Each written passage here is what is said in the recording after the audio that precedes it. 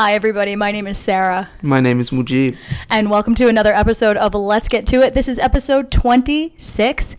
And talking about my generation. You're so Do cool. some generational speak today. Yeah, I'm stoked for today. Right. As soon as we got on to the conversation, I realized that you were so stoked about it, and I'm excited to see everything that you dove into, because I didn't dive into it as much as once we started talking about it last time. So I was like, okay, that's a cool idea. And then today I was wondering, like, okay, how's this conversation really going to go? Because it could go so many different ways. And then to jump online with you and have you say, like, oh no, I've really been thinking about it. So I'm excited to jump into that. I have been thinking about it, just to let our listeners and now viewers know kind of how this podcast works in general. Is it's pretty organic, and basically we don't do a lot of prep and pre-planning beforehand, and usually it's a couple of days before that we kind of land on a topic, and yeah, it's pretty organic that way. So either Mujib has something on his mind and we'll go in that direction, or I have something on my mind, and that's kind of how it works. And so I approached him with this idea of talking about our generation. And what is that? We are millennials. Which I'm like, what? We are? Otherwise known as Gen Y. And I just thought it'd be really interesting to explore what that means. And Mujib and I were born pretty much 1 year apart, but we're both 1983 babies. It's just he was born at the beginning of 83 and I was born at the very end of 83. So yeah, I think we can speak to our own personal experiences, of course, through some of our life milestones, and maybe extrapolate that too, like in terms of this generation that, I don't know, like millennials are super highly criticized, and it's just really interesting. And even if we feel comfortable with that label, how we feel about it, do we feel some connection to Gen Xers? Do we feel any connection to Gen Z?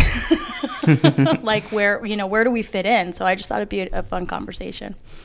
Yeah, I as you started mentioning the dates at which they start to delineate those generations, I was thinking about how much I kind of associate the age at which folks are growing up more than the age at which they were born. So like, you said that a millennial might go to 1996. Yeah. Whereas, like, I wouldn't have thought that, because I think about somebody as being born in 96 interacting so much with, like, 2006 as they come of age at 10 years old. And so by 2016, the way that they're thinking is a little bit different than I would think somebody who's born in my generation is, you know what I mean? Just in that simple sense. So yeah, it'll be because so much of that is basically how I interact with the whole idea around generation, is that growing up, I really only thought about it in terms of like my grandmother, my mother, us as kids. Yeah. My sister, she's oldest sister. She's born in 77. My brother's born in 80. So, my brother's kind of the cusp of the generations as well. Yep. And I think because of that, we all just interacted as if we were the same generation anyway. So I'm influenced by a lot of what was in my house or what my siblings had access to before I had access to it. And when I think about like somebody who was born in 1990, for instance, I don't really see them as being influenced by like the 80s too much, because by the time they are even making sense of the world, it's already 2000. And so, right. I wonder about that sort of, so I'm interested to see what you have in mind when it comes to the generations themselves. Yeah, it is really strange. I've looked into some stuff which really it takes some care to separate millennials, and particularly to Y.1 and Y.2, and I think part of that is because we were born in the early 80s. We can remember like dialing a phone. Like, I had a rotary phone in my house. I don't know if you had a rotary phone, but it was like literally. Yeah, for a little while. You know, it wasn't, we are sort of bridged this technology gap. Like, so much was happening as we were coming of age, like when, you know, the internet was really introduced, and kind of figuring that out for the first time. And so it's just really interesting if, you know, being on this weird generational cusp and like having this memory. Like, I know when I was coming up, you know, if I wanted to go out with a boy, like I had to call the landline, I had to call the house phone, and likely talk to a gatekeeper, which was a parent. And, you know, hi, Mrs. So-and-so, can I speak to Daniel? You know, it's, I can't imagine not having that experience. Like today, you know, you can just like sext with somebody, and I'm you know, we're not that old, but it just kind of like blows my mind, sort of the access that people have to each other because of technology. But I wouldn't trade it for the world. Like I mean, I remember going to girlfriends' houses for sleepovers, and, you know, we'd all have like the phone, and, you know, just kind of the fun of like calling someone's house, especially when it came to boys, like, you know, calling a boy's house that you were into. Just all of those moments of adolescence. Wow, yeah. Which, like, you know, getting the butterflies, you know, of just talking on the phone, or, you know, your parents screening your calls. And I don't know. I wouldn't ever not want to have experienced that. Wow, yeah, I hear that. Do you remember that? I'm remembering those things as you're talking about them, you know, like I think that when we've mentioned this idea in the past, I've definitely thought about phones, particularly like that's kind of how we engaged around it. You know, very much in the way that you just opened the conversation. So again, I'm excited about where it's going to go. But, you know, I think about that technology itself, the phone, but then like you just described, all of the other instances that go around it, and not having any interaction with that as a technology takes an entire kind of experience out of somebody's reality who wasn't born into that. And I'm still kind of at the mentality where I think about that person being so young anyway. Right. Like I'm like, oh, that's such a young person who never had to deal with that tech. But in reality, that person is between 15 and 20 years old now. You know what I mean? And like those kids never dealt with, you know, no, I can't say never, because it's also, there's the interesting reality around where you grew up and how you grew up and what you had access to too, because like, you know, whereas we didn't really have access to cellular phones until we were like late teens, you know, I had friends who had cell phones earlier than that, so on and so forth.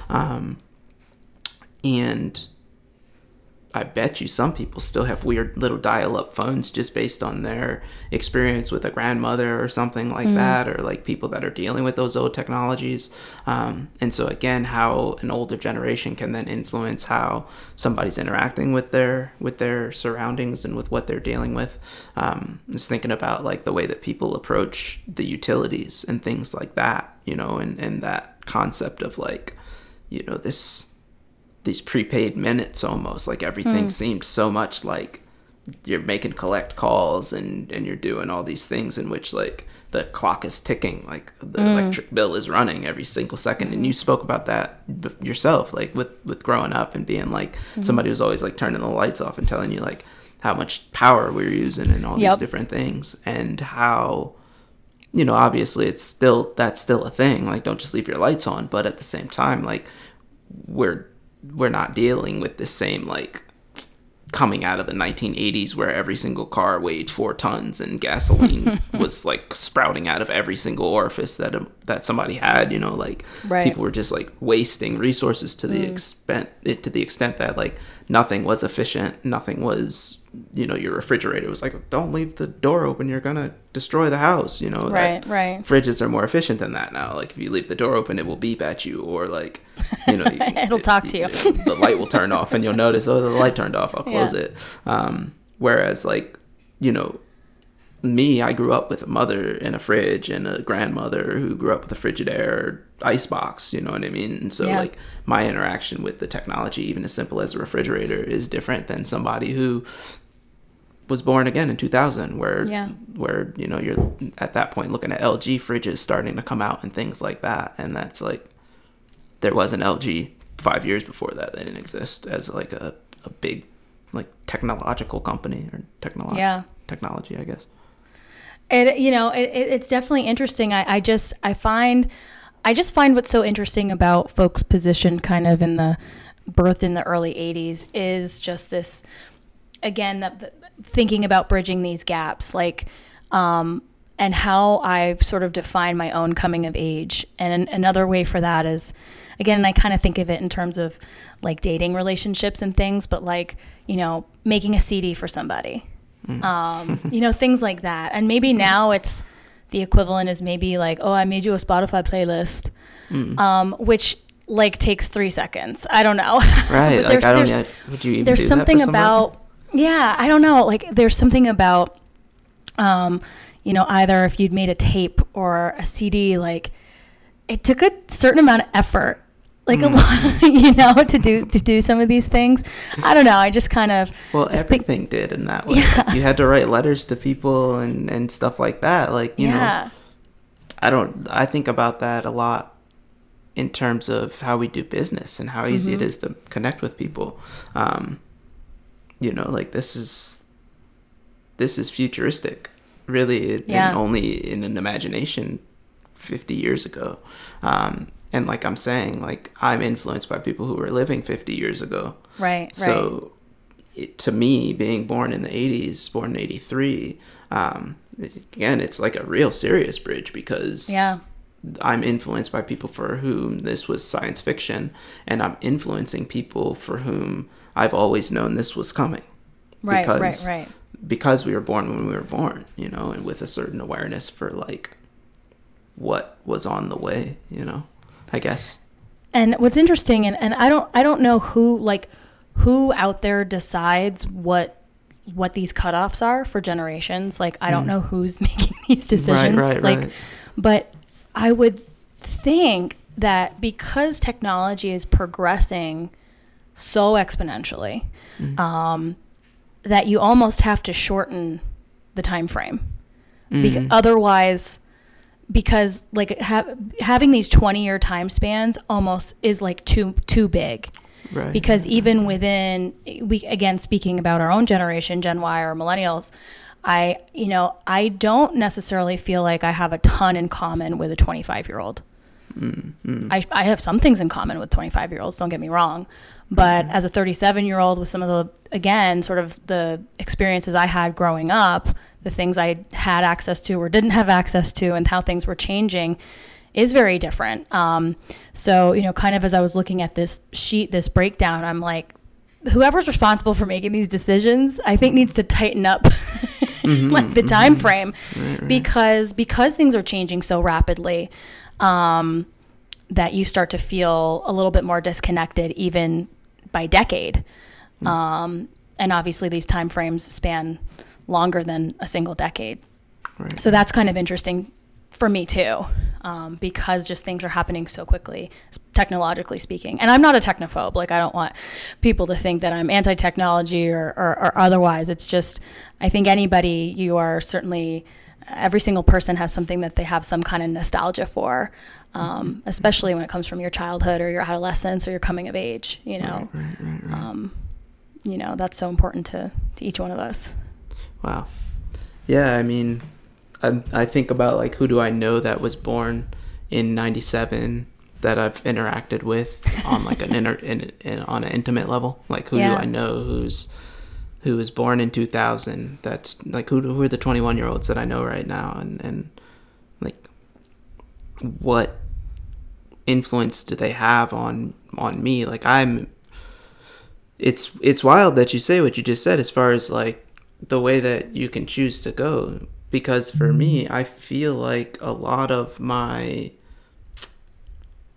revitalization as an individual came from engaging with people who were on the younger end of my spectrum of generation. You know what I mean? Like I started hanging out with more kids that were born in the 90s and late 90s, mid 90s, I guess, like 90 between 90 and 96, you know. Yeah. And if we look at like a lot of the influence on the music that we talk about now, a lot of those folks were born in the 90s at this point. You know, like you see people that are making a major shift in culture that were born in 1996, you know what I mean? Right. And they had Or access to that there's a certain level of freedom that came with generation, what'd you call it, Generation Z, you know, because if we're Generation Y, then there's a certain level of freedom that comes with Generation Z, like the South American apartheid is over, right? So you have the Berlin Wall is gone, you know, so you have these remnants of this violent culture that, you know, they kind of can smell the smoke of, but they don't really know that so much, you know what I mean? And like for us, because I was thinking about this reality about our generation, is like we're the generation where like No Means No came out on television. Before that, everybody was getting their ass slapped and women were getting raped constantly on TV. And like, so that's like, we grew up with this certain level of atrocity left over from the previous generation, you know, and we talk about heavy stuff like that from time to time, as far as like the way that the world really was in the 60s and what people were fighting so hard for in the 60s into the 70s, and, you know, what people were fighting, what fighting against progression looked like in the 80s, you know what I mean? What progression looks like in 2021 is a long, hard fight, you know, a long fought win. Like all these wins that we're having right now progressively are like majorly hard, long fought wins, you know. And we are a cusp generation, you know, like we were born in 83. AIDS was like new. Like it was like a thing on TV that they were like AIDS, and it's not that it was new, but it was so big now it's in the mainstream. You know, so like we grew up with that stuff on TV, or this is your brain on drugs. I was gonna say the DARE you know programs. I mean? Yeah, DARE programs, schools. exactly, things like that. So you had like, you know, we grew up on after school specials. When you talk about that, you know, there wasn't like a Lifetime channel. There were like 6 TV channels. And one of them saw a point to put on at 3:00 in the afternoon when we got home from school. You can get too drunk, or you can fuck your life up. You know what I mean? And like our parents' generation were drinking fucking whiskey or beer or whatever they were doing. Like their parents were drinking all the time, all day long. Like that was like the only thing you saw was like drink and smoking. And like we're gonna supply you with these different ways to like, I don't know. I don't want to get too hard into that, because this generation is definitely heavy on drugs and drink and everything like that is even to the max more than it was then, because you have everything that they had then, plus all the shit that younger generation after generation continue to come up with. So you have like now this idea of being turned, whereas then the idea of being turned was just like, I don't know, a lot of cocaine or something. I don't know what people did to like really go super wild back then. The Four Loko just came to mind, but I'm not talking about our generation. I'm talking about like the previous generation, because I'm wondering like how as an adult, like what was the mentality of a 36-year-old mainstream person, the previous generation from me? You know what I mean? Not just like my sister, the previous generation, but like the beginning of my sister's generation, like that person who was 36 years old, like the parents that were giving birth to Generation X, you know, what was influencing them, right? Would those be the boomers? The boomers, exactly. And the boomers are also our parents too. Yeah, my father's a baby boomer for sure. I don't think my mother is. She was born in 55. Well, let me see. I have a handy dandy worksheet here. That's awesome. Technically, the baby boomer generation spans from 1946 to 1964. Oh, that's crazy. So yeah, that's what I mean. Like these, they're a couple of decades, and if we just think about, you know, that's a lot of time, right? You know what it is? Time does this donut thing where instances happen and generations speed forward in the way that we interact with the world as individuals. So like you mentioned 9/11. I think about 64, like you know, the fact that the baby boomers lived long enough to start getting drafted, like that generation was long enough that like the ones who started that generation born as like the children of war heroes turned war heroes wherever they were fighting from all over the world. But they lived long enough to start a whole nother war where people were just getting kill. And then if that generation starts in the 60s, that's where Generation X starts. It's like 65, it's, you know, so Generation, it's totally blowing my mind. It's wild. So technically Generation X is between 65 and 80. Right. So Generation X, they're born in segregation. Yes. That's still U.S. segregation. That's still Jim Crow lynching remnants law. That's black people trying to fight for like the right to have a house without getting firebombed. Absolutely. In a new territory, just about. You know what I mean? Like. Well, and also, and to that point, it really puts in perspective, like how far we haven't come when we try to really remove ourselves. Like, oh, things were so long ago. Right. No, they weren't. No, they weren't. And you know, again, we have brothers, sisters, aunts, uncles, mothers, fathers, grandparents that are still living. Right. That have I just have to say too, whatever this document that I was looking at, it began with what is called the silent generation, and I have no idea where that name comes from. So if people want to send us fan mail and let us know. But the silent generation, 1928 to 1945, I just have to put out there that my grandmother is about to turn 104. She's still alive, bless her soul. She's not even included. She's a decade older than the silent generation, so I don't even know what she's part of. Do they have a generational name for her? Huh? I don't. I gotta look that up. Yeah, that's interesting. But again, we have people walking this earth. I think the point is that I think to make ourselves feel better, or at least, I'm only speaking from a cis white female perspective right now. I think to make ourselves feel better, we try to push a lot of things off. Like, it happened so long ago. We have moved so far. We have made so much progress. Look at all of the things that we've done. It doesn't, look at your own family.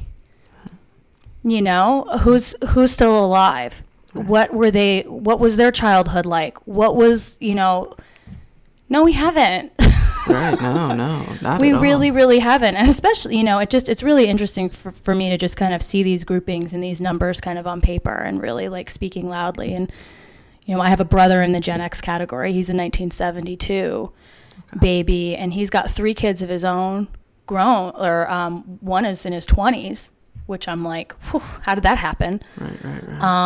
And so it's just, I don't know. My head just kind of pops off when you really start to kind of think about, right now, if I don't have any children, let's say if I decide to have a child, these cousins are going to be 20 plus years apart in age. Wow. A lot of shit went down. Right. It's just interesting how they're, how they're going to relate. Especially again, sort of at the speed of sort of these technological changes, where I even find myself like TikTok, I don't know how to do that. And again, I'm not that old and I'm not that incompetent, but it's pretty incredible, know? Well, that's what I mean too, is like being where we are on the cusp is the reality that you still have the generational experience to look it up. Like if you want to know what TikTok is, we could figure it out by the end of the conversation and throw up our first TikTok, and see Coming what we soon. do with it, because it's like everything is still at our fingertips if we engage again with the younger end of our spectrum. This person must have been born in like 92, and it was their little brother, so he must have probably been born in like 96, 97, And we were in Cali and San Diego, and we're sitting out back of this person's house, and we're trying to figure out how to put the castanets on our fingers, and like like it's like an authentic pair of castanets, you know. And so I'm like figuring out what's the best finger to put it on, so on and so forth. And this younger brother comes around the corner and he's like, "What are y'all doing?" And I was like, "You know what? I'm trying to figure out these castanets, like exactly how to play them." And he pulls out his phone and he's like scrolling and he, boom, just puts them on his fingers. Yeah, you got a phone, you know? It's like just like that vibe to me. Yeah. And I was living here at the time, like East Calais, and this was in 2016 maybe. So even that much farther back with like East Calais cell phone technology 5 years ago is probably not what it is now still. Yeah. And so, like, I wasn't used to using my phone for random shit like that. Like, you know, I'm more of a computer generation, like a laptop, you know, like if I was still like interacting with most of my media through my laptop, like not even really interacting with my media through my phone, because the majority of my phone time existence, I didn't have any type of media to interact with on it. My phone screen was this big or whatever. And like, what video am I really going to watch on it? And how much am I going to YouTube? If I YouTube something, I'm going to open my laptop and YouTube it. But like this generation, us now is like, why would I open my laptop to go onto YouTube? I could YouTube while we're having this conversation, and then I'm here and talking to you and not telling you how to do it now. You know what I mean? Right. And so in that moment, that kid really made me realize that. You know what I mean? And I was like, oh damn, like you're right. Like you have a cracked screen phone. I have a new phone in my pocket, like a new smartphone. I could have taken that out. How do I use the castanets? Like, I use a laptop. I know enough to know that I can do that. I have the app on my phone. But I don't have the length of interaction and time with it that I know that that's in my pocket to do that until that kid pulls it out. Now, later on that trip, we're riding our bike through some neighborhoods coming down. And we kind of end up getting up in the hills, and we're trying to figure out, like, how do we get back down to the coast? And there was some workers working. And, you know, we stop and ask like a worker, like a contractor, hey, how do you get back down to the highway or whatever? And he's like, oh, you got your phone? And I was like, yeah, I got my phone. I give him my phone. And he's like, oh, it's here. An address? And I'm just like, I have it in my pocket. Like, I have the map in my pocket. All I did was pull the map out of my pocket and give it to you. And you have the map in your pocket. But again, dude. You know what? Again, that makes me think of, you know, when I was in college, I was printing out MapQuest directions. Exactly. So that's my whole point. Is like I remember going to see like College Girlfriend with like MapQuest written on the printed back, out, and like my specific thought directions on the back of the picture of the map. You know what I mean? Yeah. But this dude was in his 50s. Yeah. The second guy was in his 50s. Now, because he lives in a place where maybe he has some kids, maybe he's interacting enough, like his place is fast paced enough that the technology that he's interacting with entails the fact that he's got a smartphone in his pocket for a reason. Like they made the smartphones for a reason, and maybe his life just calls on existing with it. Whereas like even 5 years previous to that, as a contractor, my phone was like a chirp phone, you know, like one of the Nextels that you press the button on. Oh yeah. Know? Or like you remember when I watched The Matrix at some point not too long ago, and remember when that sliding phone was like a brand new technology. Those flip phones were like small phones, and Blackberries and stuff were such brand new technology that. Oh my God, I had a Blackberry. Did you? You see that there again, my sister had a Blackberry, but I didn't. I was born too late. I wasn't influenced enough. So for you, it's interesting to hear us talk about this conversation too, because for you lean a lot closer towards the older end of our spectrum. Yeah. Whereas like there was a point in time when I decided like the older end of our spectrum is not as turnt as like the younger end of our spectrum, and I started leaning that way. And you know, like not just turnt in the sense of, well, the reason why kids are so much more turnt is because they have the freedom. Yeah. You know, like people aren't just smashed up for being fun, you know what I mean? Whatever. Right. And so many fun things were so damped. And then the next generation kind of took them a while to realize it. Like I think about the things that my parents learned from me. Like my father was a pretty hip dude, but it's because he had interaction with his wife's grandchildren, and they, you know what I mean? So like he had interaction with them from when they were born in the 80s to the 2000s and, you know, watch them with their technology, watch them take what they could take and do what they did with it. So again, I think it's, if we can look at where we interact, then we can really kind of like weave these generations together. And this is all coming from two people who also didn't grow up in a household with like great grandparent, parent, right. and child, where people just have an unbroken understanding of what's going on, place and time, because they grew up with those stories of their folks telling them this is where you are in time. Like, you're not trying to figure it out. You said something really interesting kind of during at the beginning of the conversation too, in terms of siblings and who influences your household in general. And you know, my brother is 12 years older than I am, and I was heavily influenced by him, especially musically.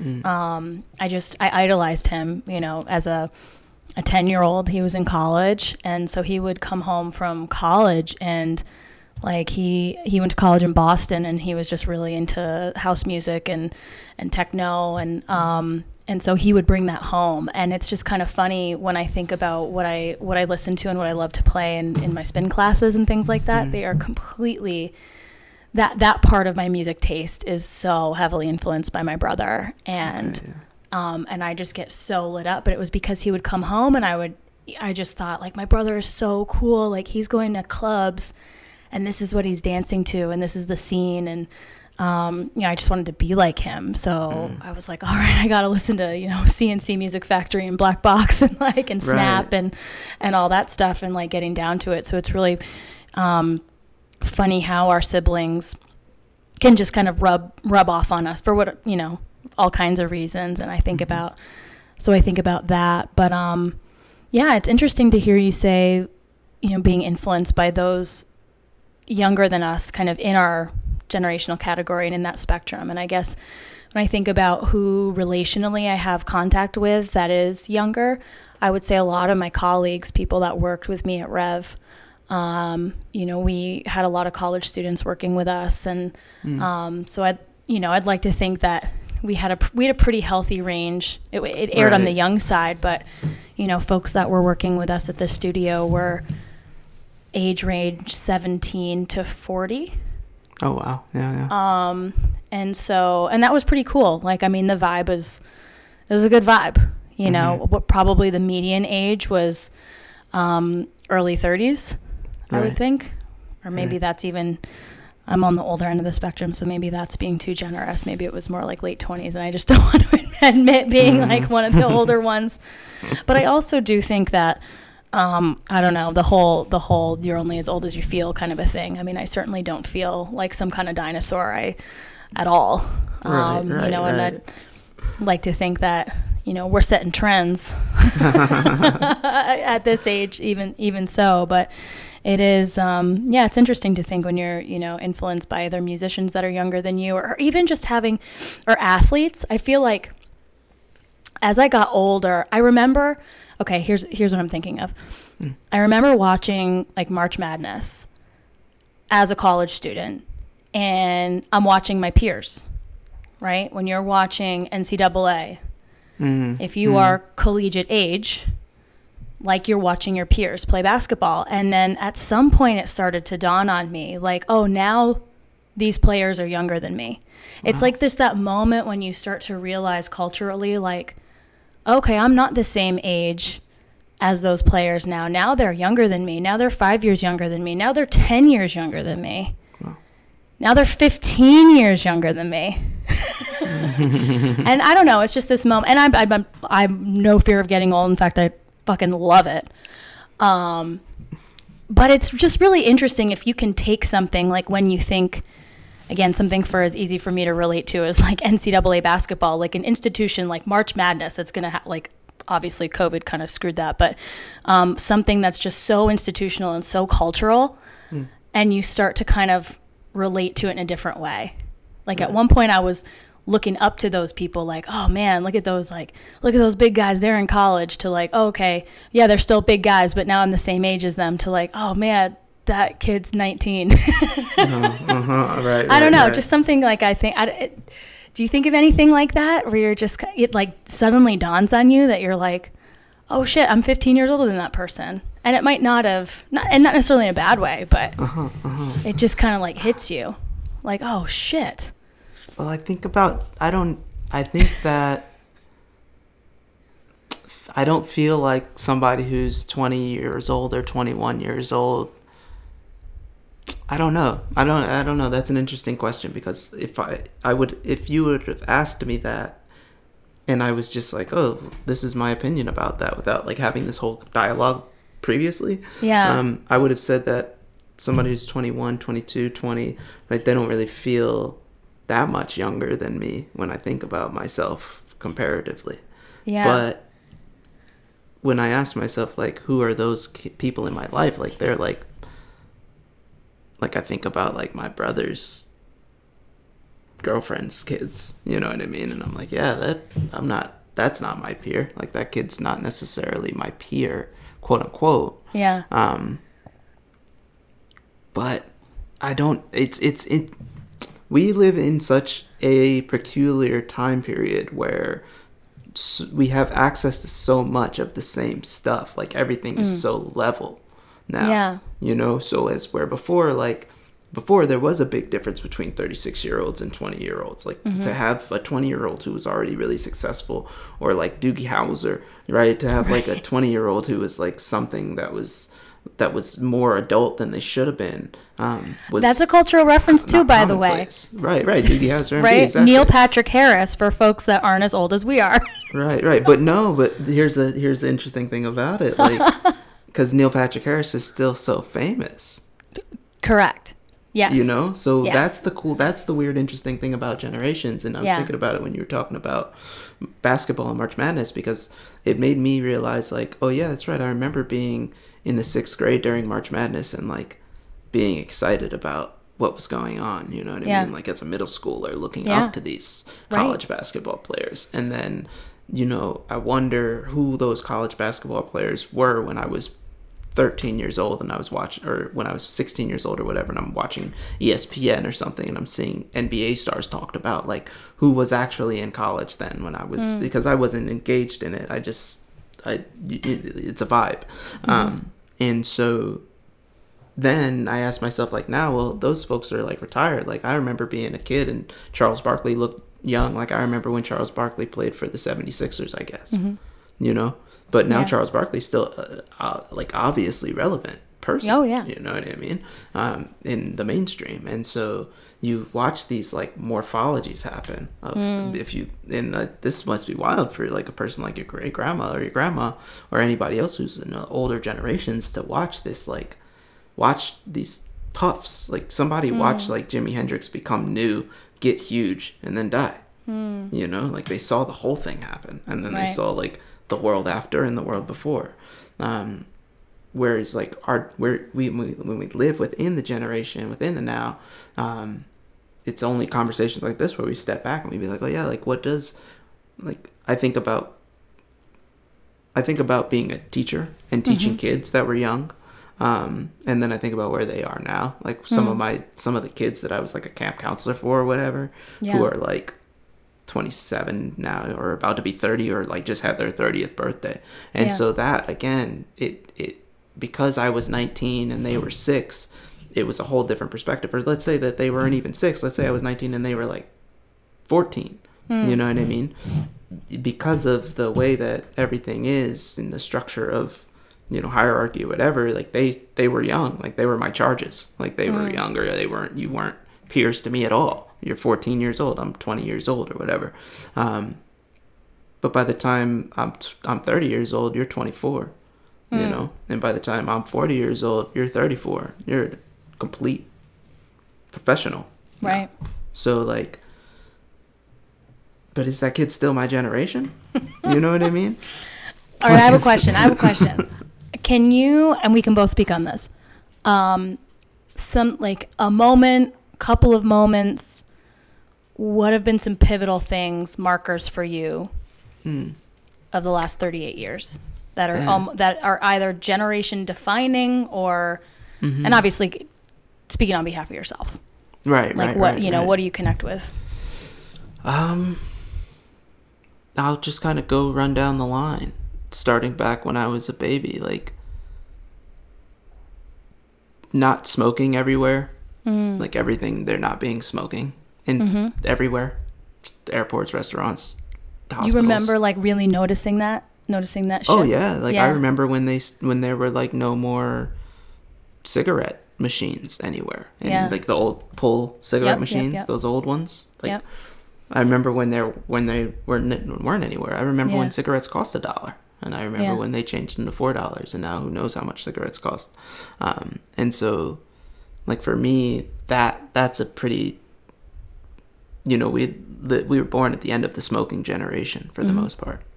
As far as like how cool Lucky Strikes were for people to smoke, that we had candy cigarettes in the ice cream men and stuff like that. Like, so that like cigarettes was a major one.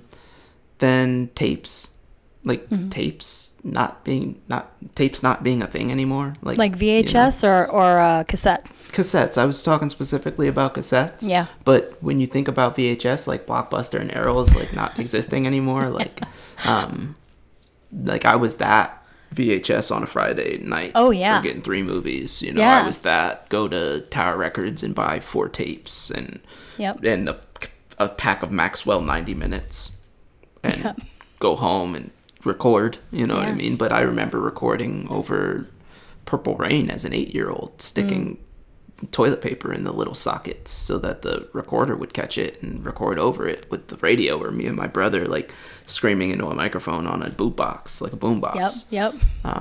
I remember when they put CDs on boomboxes. Yep. You know, and the like top. yeah, exactly. And it was like, oh shit, this is a CD player and a tape player, like, and so like that was a major moment. The technology on buses, like when buses started talking. Yep. You're at Pine Station. Ding. Doors opening. Like I remember that shit. I feel like that speaks to your experience, probably DC, Maryland, because I'm like talking buses. This is Vermont girl. right. Talking so that buses? was major. They have talking buses.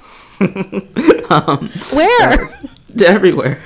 All the buses talk everywhere now. It's like an old technology. That was.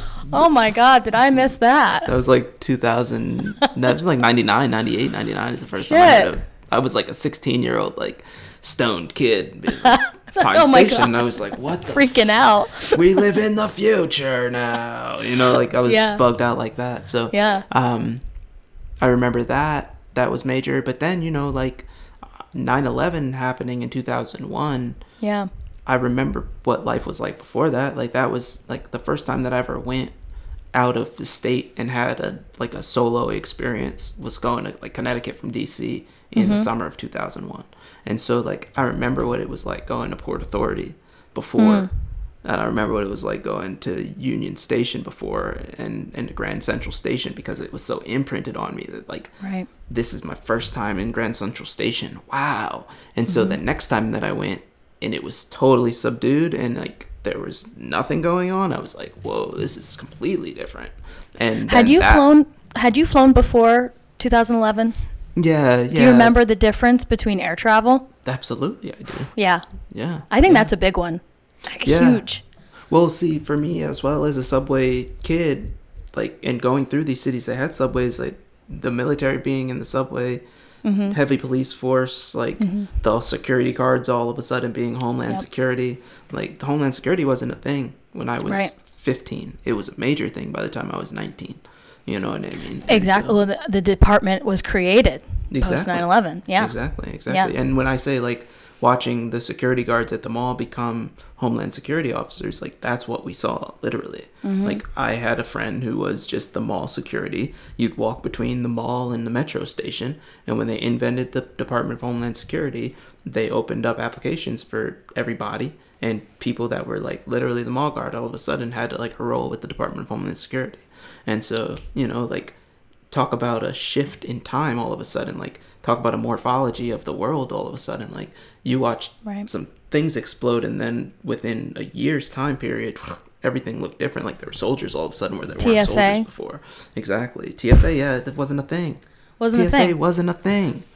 No. The fuck? I mean, crazy. I had only been on an airplane a handful of times before 9/11, but I definitely remember like you know, whether or not you had a ticket, even in our popular culture, you know, you'd watch movie like Home Alone, one of my favorite Christmas movies. I watch it every year. But you think about like running to the gate, you know, think of how, you know, that was commonplace. You know, you could literally run to the gate, like holding onto your ticket. Right. You didn't fucking go through. You didn't have to go through 85 lines and pat downs and shit. You know, it's interesting to think, like, how do you make Home Alone today? You know, you're waiting in line for your body scan. Lose your kid, like, it's got a phone on them. Yeah, exactly. It's really interesting. Like, that is such an important piece of culture, I feel like. Yeah. And after that, everything was different. You know, it changed the way we did all the things that we did because, you know, the culture of the world was different.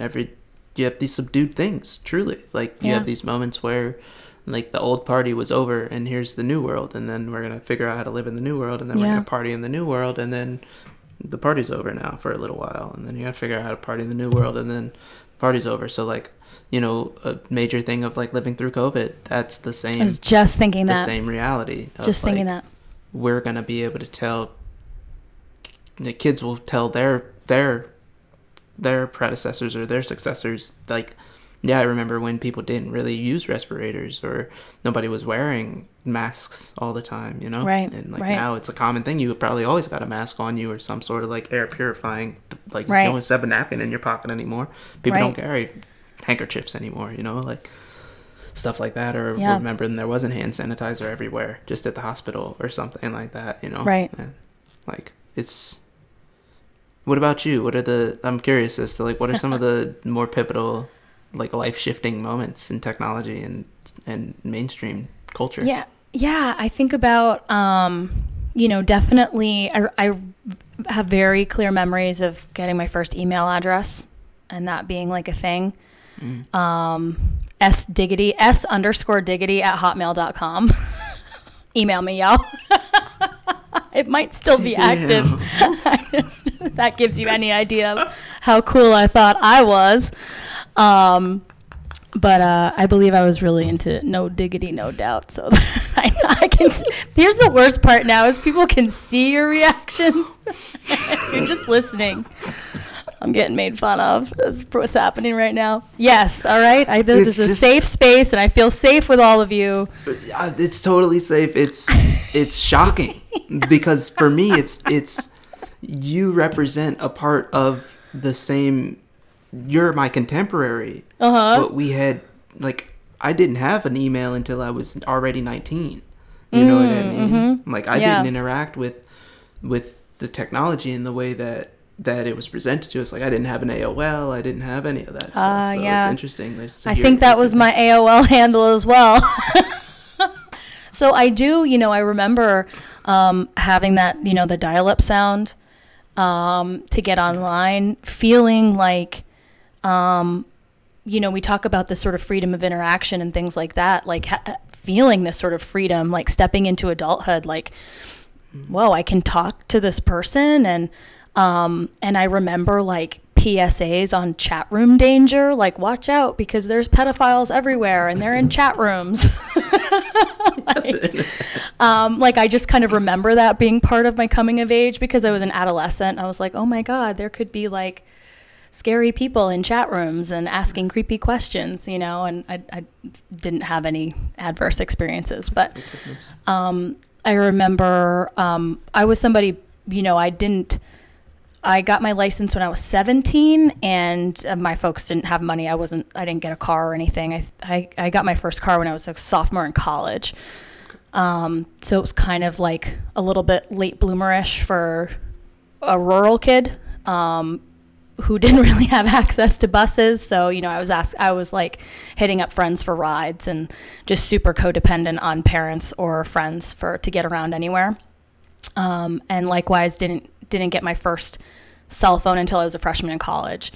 Definitely people had cell phones before that, but that was just kind of the way my family did things and the way that we did it. But just kind of remembering that. Facebook, for me is really salient because Facebook dropped when we were in college or when I was in college. So I think Facebook dropped in 2004 I'm gonna get this right, 2005, I think. And I remember that it was first a network for colleges and universities, which made it really like exclusive, left a lot of people out of that of access. But I remember as a college student, like waiting. It's like word got around, like, is your college like next on the list? It's kind of like for anybody that's waiting to get an invite to Clubhouse right now. If you've heard of like Clubhouse, it was kind of like that. Like, oh, are we going to get invited to this social network? Literally, like, what is this thing? And I remember just back in college, it literally just being like, I'm going to the dining hall. Like, you know, just kind of stuff like that. Okay. And then thinking of just the juggernaut that it is today, and how things have changed there. So that was big. Yeah, like same 9/11. I distinctly remember, and I don't know if anyone else has a memory like this, I distinctly remember how news coverage and news media changed. Because I remember suddenly being very glued to my television set, being very glued to cable news coverage.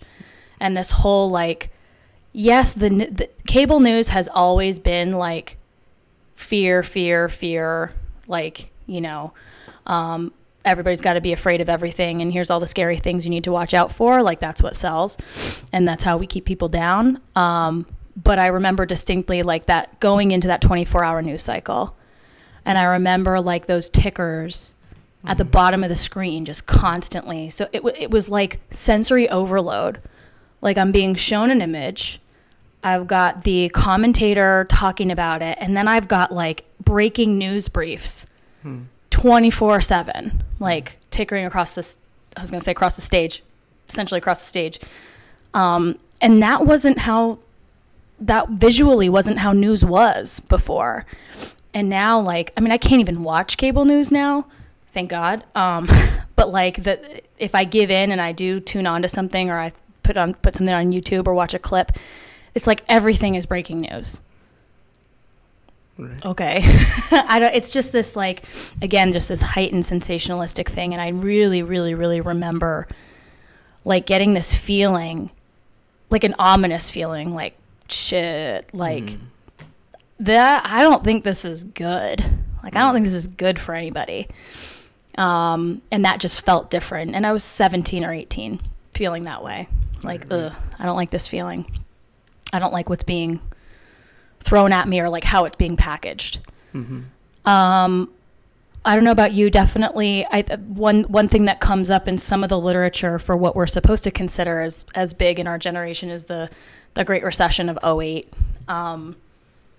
You know, I don't know. I was in grad school at the time, but I was living. What defines things more for me is probably the election of Barack Obama happening in 2008. But also, coincidentally, like, that economic crash happening. And I was living in New York City at the time, so, like, every third person that I was meeting, I'm like, I'm in a new city, this is really exciting, we just elected Obama, and every third person I was meeting was, like, out of a job. Wow, yeah. Like, it was pretty impactful, so I was like, oh shit, I guess I'm lucky to be in graduate school. It was just there was an interesting energy about that city then in particular, especially because, you know, Wall Street and real estate was just, like, on fire. And that is so much of like that New York scene. So, it was just, right. That's a lot to chew on. No, I think about I think about how the lifestyles that we lead dictate what impacts us in our generations. You know what I mean? Like,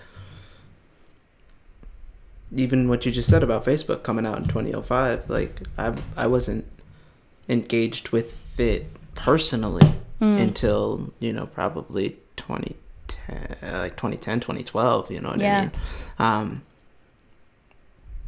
But when I think about, like, where was I in 2005, like, I was just off in the hills somewhere, you know, by then, like wandering in Hawaii or in Costa Rica or living up in Worcester or something like that. So I think I specifically unplugged for a certain amount of time after 2001, just because there was a certain amount of stuff that happened when 9/11 hit that was kind of like crux moment for anybody who had already been kind of watching the way that government policy was starting to turn, and had already kind of had their mind turned towards like the Big Brother concepts and things like that. And so when that happened for me as a young adolescent, 19, it was the perfect opportunity to just be like, oh, let's just live simply somewhere where if they start a draft and I don't want to get drafted, I don't have to get drafted. Like,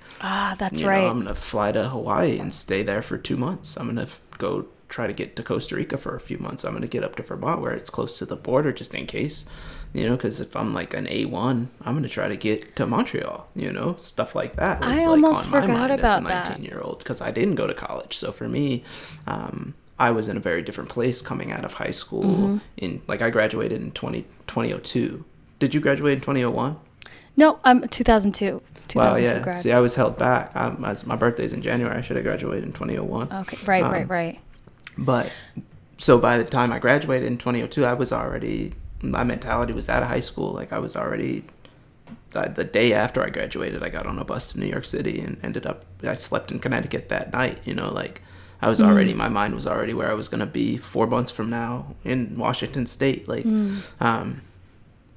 and so when 9/11 happened and the world started changing, all the security culture around like, is shit gonna get locked down all of a sudden? Like, you know, when 9/11 happened, I'm like a Muslim in DC. Like, I don't know if it's gonna look like that movie The Siege with Bruce Willis and Denzel Washington. Like, if I don't know about it, you should check it out. Like, because it was a movie that was made pre 9/11 that had a lot of foreshadowing of what happened after. You know, and you know, if you had old enough people or you were reading certain newspapers, or I was in DC, so I have access to everything, and so the newspapers that you're reading are alternative newspapers. If the bookstores you're going to are alternative bookstores, then you know you're reading about all sorts of different things that define the time that you're in. So when 2 buildings blow up and they're like, now everybody's got to register and such and this and that, blah blah blah. And I was like, man, fuck that. Like, I'm going to move to Vermont where it's kind of quiet and I can just go up there and just float around a little bit. I know that, you know, it's not a major hub. Like, that's how I started thinking, was like, it's not a major hub where things are going to turn sour if they do turn sour. And so much of that defined where I was by 2005, 2008. I started North Country Kettlebells in 2007. So, like, you talk about the recession and people talk about it. But for me, like, I was already at such a starting point of me. Like, everything was a climb up at that point. So by 2012, you know, people were like I had a business, like a sustainable, it was sustaining me. Yeah. And so it almost didn't notice that it even happened. And I remember telling friends of mine, because we were aware that it was going on, I was telling friends, you know, like, we just have to keep building what we're trying to build so that by the time it's over, we can have something that's sustainable for us. But it made a lot of my friends make sense out of not going to school and things like that or whatever. So, yeah, it's just interesting. That's a long-winded way of saying it's very interesting to see how your experience is differs from mine based on not just where we came from, but what we did at the same time. Like, both having graduated in May or June of 2002, then where we by June of 2003 was very different. And that was a time period where everything was dictated kind of by where you were. Well, and that's really interesting. Again, like with these events happening and where you are and how that placement of where you are, like literally physically, you know, has those effects. So, for example, like I was a first year on a college campus when President George W. Bush said, we're going to go and attack Iraq. And I'm like, what the fuck? And being kind of like ripe that young age and being in a politically charged environment, like, I'm like, all right, I guess this is where I start protesting. Like that was sort of the beginning of my personal activism in politics, domestic and internationally. And that then, you know, continued on for a solid decade. And I continued to do work I think I told you this separately, Mujib. I used to intern at the Council for American Islamic Relations. Like I went to New York City and I interned like a big, it really like informed a lot of my own politics and feelings about Islamophobia in this country. And certainly, you know, us being in countries that we have no business being in and all kinds of things. So it is really interesting at like what the age that we are when some of these things occur and where we are spatially, mentally, you know, what we have access to or don't, like, and even from a gendered perspective, not that a woman couldn't get drafted, but certainly, you know, it's interesting for me to hear you talk about, you know, that possibility for the draft, because now I'm remembering like there was a lot of talk about that potential and possibility. And I'm now remembering, actually, it's like I'd stuffed it somewhere, graduating in '02 and then having, people that I graduated with voluntarily signed up for the military because they wanted to go kick some ass. And I'm like, what the fuck? You know, to me, that was like, are you crazy? No disrespect for folks that served, just my perspective was like, oh, wow. But it motivated a lot of people. A lot of people went into voluntary service during that period of time that are our age. I know plenty. Yeah. So yeah, just very interesting again. That's something that I think I like buried a little bit. hadn't thought about that, you know? I mean, there's a lot of that. We came out of a specific time. Like the world shifted so hard and has been constantly shifting so hard that it's almost tough to remember what it would have felt like, you know, before that, you know, because not just did times change, policy change, international relations change, but at the same time, technology was changing. And since 2000, technology has flip-flopped 6 times forward, you know what I mean? Right. To the point where now, like, our technology is so tiny and so small and so powerful between now and 21 years ago. 20 years ago at this point with what we're talking about. I'm 19, but right.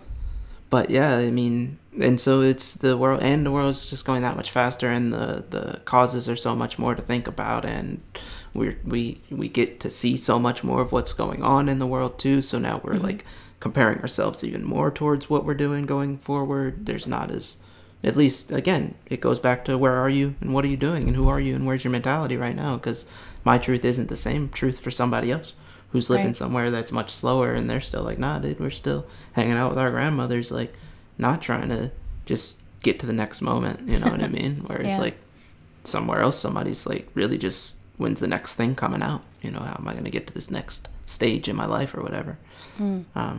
Generations, isn't that something to think about? Goodness.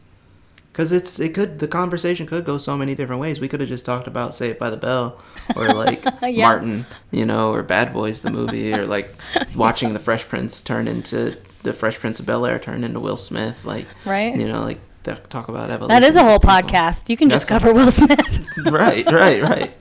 Where the Jazzy Jeff? People, he's still right there, you know, like people just don't see him as much. I know. But yeah, I mean, yeah. So much to talk about when it comes to that. Because you think about, like, who are some of the people that are famous now that were little kids then? that were little kids when... Like, you talk about Miley Cyrus sometimes. You never watched Hannah Montana, probably, right? I didn't watch Hannah Montana. That, right? Yeah. But she was, like, a child I love her star now. to the kids. Yeah. So, like, for that generation, like... It's like people that were fans of Lil Wayne when they were 12. By the time 2010 hit, they were the hypest people in the world because the fucking person that they were a fan of became super famous. So like the kids grew up on Hannah Montana. When Miley Cyrus made Wrecking Ball, they were like, we're lit in the club, you know, chewing their faces off. Like, it's shit in this world is wild. And it's so much less censored now. So you see how much more wild it is. Like, I think if more people knew about what was going on in the 60s and the 40s and the 30s, then 12-year-olds would be trying to mix it up a little bit more. But, like, now that you know exactly what's going on at all times, you can jump online and find some computer to figure out whatever else is going on. You can just be in the mix. Like, and that's a whole nother podcast to talk about, too. Like, what do you think that you would be doing if you were 13 now? Oh my gosh.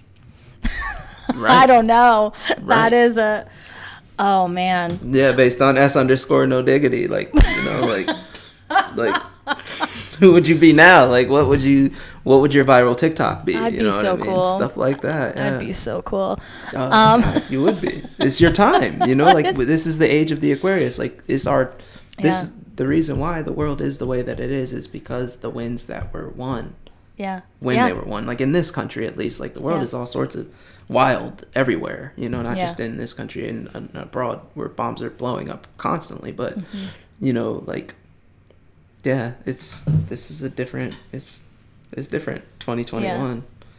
It is, and it'll be interesting, you know, obviously COVID being immensely impactful on a global scale, how this event continues to shape everybody's generation, like everybody. And, you know, like you said, you know, always having, you know, a mask in your vehicle or in your purse or in your pants pocket, like, you know, is that something that stays with us? And, you know, likely, you know, how are we, you know, what are we going to be saying 10 years from now about how, you know, this event shaped us and where were we and, you know, what did we tap into? And, you know, I think if anything, technology is allowing us to connect and to be in the same space and place even when we're not, right? So, you know, it's really going to be interesting to see how this continues to unfold and impact us, no matter if you're, you know, 80, 60, 40, or 15. Right. You know, so I hope I'm around to see it. Right. Maybe be centurions ourselves to see exactly what it looks like in 2083. You know, that's the plan. Oh, wow, that's kind of That's think brain about freeze. Another 50 years. Think about just another 50 years from now, like with innovations, with solutions that are being thought up now, with, you know, the 50 years from now. Right? Like the next, like, I don't know. You think about who the innovators are and how young they are. Like those innovators still have another 25 years of innovation happen before they're even born. Right. So, like, you know, we think about and you know, Prometheus with the fire, you know what I mean? Like that whole idea. Yeah. Like we live in a generation now where like so many people just have the fire now. Like people rushed Olympus and got it and started throwing it on the internet. This is the fire, man. Like you jump on Instagram, people are just like, this is how you can make money this way. This is how you can make money this way. People are telling teenagers like, go and figure stuff out now. Don't wait. Do it now. You have access. You have more access than some completely grown adults in the world. You can be their boss like that.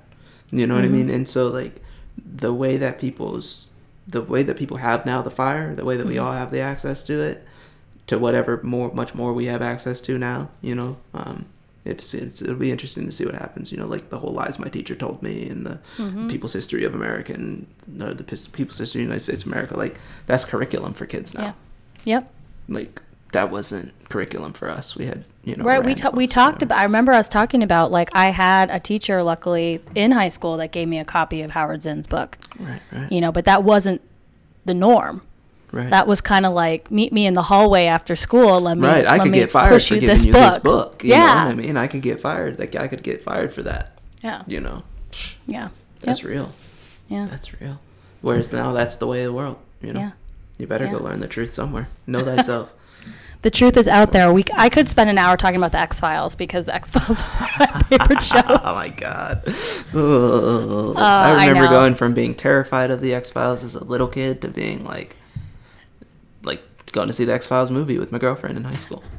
Dude, that was my show. I already told you all what my first email address was. I also had, like, Fox Mulder, like, pictures on my bedroom walls. Yes. I just like a weird... I like all kinds of different things. You were ahead of your time. David Duchovny is a total sex symbol now. Like, I was so into him when I was 12. Right. You're an innovator. You saw it coming. You saw the wave coming. Years before Californication came out, I was like, Fox Mulder is, Oh my God. Well, God. I think we need to end on that note because either I made someone puke in their mouth or they're nodding their head. I don't know. We're going to get all ends of the spectrum on that one.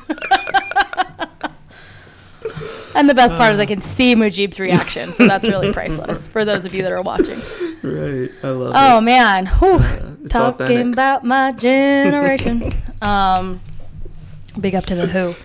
Oh, that's right. This was fun. Yeah, it was. And it's easy. We could keep going and going and going. Oh, I know. I think this is the longest episode. This is the longest. We kept people a little overtime, so hopefully you stuck with it. I feel like I need to go write in my journal now. A lot come up for me. Well, see, I have journals from that time period too. Like I have journals from 2002, like driving my travels around the country. You know, like what I was writing in backseats of cars and on buses and stuff like that. So it's cool to go back and like, you know, if you ever wrote notes in notebooks or put little things that you wrote in journals or books that you were reading back then, like run through those things. I have a letter from my sister that she wrote me my first year in like a boarding school. I was 16 and she wrote me this letter and she was 22, you know, and I read it to her the other day. And it's just interesting to see, like, as a 38-year-old now, to read a letter from my sister when she was 22, when I thought she was, like, the smartest person in the world at that point in time. You know, she was the coolest. She'd been everywhere. And to hear, like, the 22-year-old in her voice, like, in her writing, and to be like, oh, you're 22 years old. You don't fucking know anything. Like, you just developed, you know what I mean? Like, you're just getting into, like, the floor hasn't even really fallen out from you again yet, you know, and it's gonna. You haven't had your 28-year-old crisis, you know, like all the different like so many crises to us. Oh my God, from 22 to now. Oh my. Yeah. Well, this has been fun. Yeah, as always. I love it. This is a great one, and that's why this conversation is an easy one to have, and I think that's why we get along so well, because we can just jump down this rabbit hole of like all the spectrum of which something as simple as like talk about your generation can encompass, you know. Yeah, and also too how I love the idea of just getting those different lenses from which, you know, we both lived through 9/11. But, you know, what are, you know, your takeaway is different from my takeaway, or what was the most salient thing out of that. And again, that's why we just need to talk to each other. And, you know, it's just, there's nothing greater than conversation and listening to the experience of others, because you've got to realize that, yes, we are living through the same events, but we are not experiencing those events in the same way or context. Right. And to literally be able to listen to others and like, oh man, well, how was that for you? You know, and to really like listen and hear, you know, what that person says back to you. Oh man, like, you know. Right. So, you know, I guess if anything, if this podcast has any greater purpose than just to amuse the two of us, it's that, folks, that it you know, people start opening up those dialogues. Yeah. Cool. All right, everybody. Well, this has been a fantabulous hour plus with y'all. And once again, my name is Sarah. My name is Mujib. And I hope you all take care.